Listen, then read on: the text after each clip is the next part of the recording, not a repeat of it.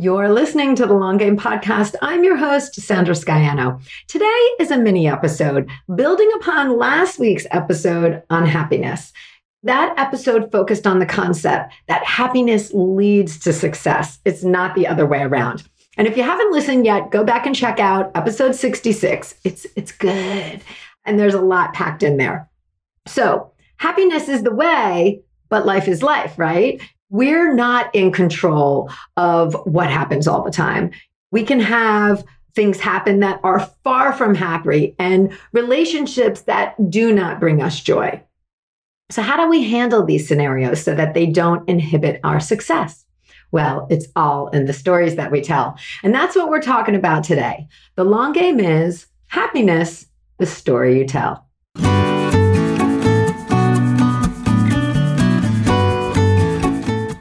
You're listening to the Long Game Podcast with Sandra Scaiano. In a world where everyone is doing, it's easy to get lost in a sea of comparison, secret tricks, and promises of overnight success. The long game is my approach to business, the actual day in and day out philosophy that you have to show up, you have to do the work, and there's no quick fixes for long-term success. I'm a web designer, digital strategist, and energetic thinker, and I'm here to share the process and lessons I experience with my clients daily who are going through the same struggles of building a business as you are. We'll hear from successful entrepreneurs sharing their long game strategies, and I'm fun, so we're going to have a little fun along the way too. Thanks for being here. Let's get to today's episode.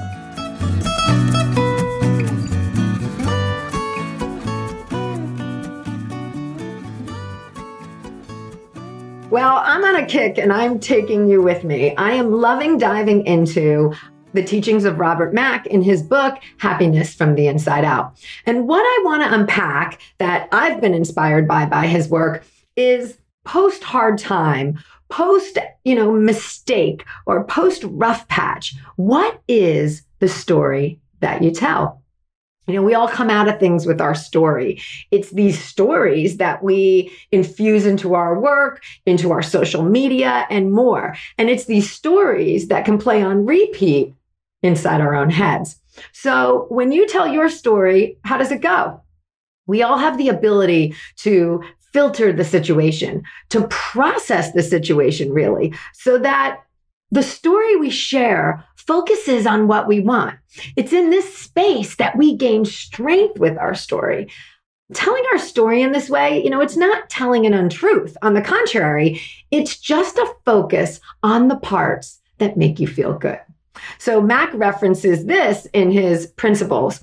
These are a number of different elements that you need to create a happier life. And he's got two principles that support this. One is the principle of positive focus. Give your conscious attention to the better feeling aspects of all experiences. And two is the principle of constructive response to adversity. You recognize the advantages found in difficulty, misfortune, and crisis.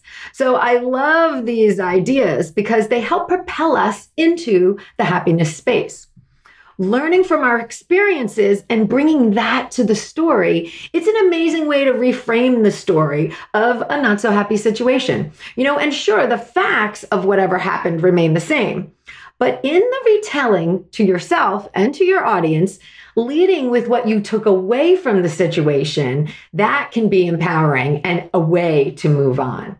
So this is a powerful takeaway as a business owner. Those lessons you learn, I'm air quoting here, can change the direction of your business.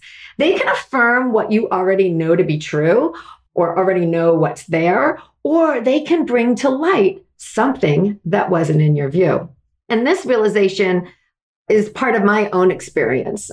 Understanding that you get to choose to be happy with a past situation, choose how you tell the story and emphasize the good in that experience. That was huge for me. That's a huge lesson. And we've all heard those sayings, right? Look on the bright side. Everything's a learning experience. But when you bring those thoughts to how you tell your story, it can really be transformational. It's easy for us to be the victim. Oh, this happened to me. But it's the pulling up by the bootstraps, the overcoming that we are always drawn to and connect to in a story. So no matter the magnitude of the scenario, you can heal by choosing to lead with what you take away from the experience. And being able to look and identify those takeaways, that's wisdom. And something like this, this is a practice. The more you shift your focus to the positive in any situation, the less you dwell in the same spot. And it's actually pretty timely with the Simone Biles story happening right now, with her withdrawing from Olympic competition. She could tell her story in so many ways of defense from the entire world's opinion, or ways of strength that we need to stand strong for our own mental and physical health.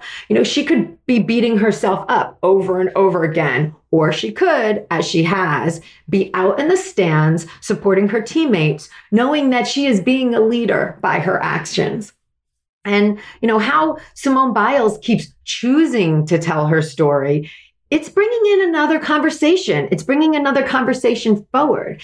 And actually, as the days go on, lessening the negative responses. Like, she is changing the direction of the conversation by how she is telling her story. Unapologetic and grounded in what she knows is right.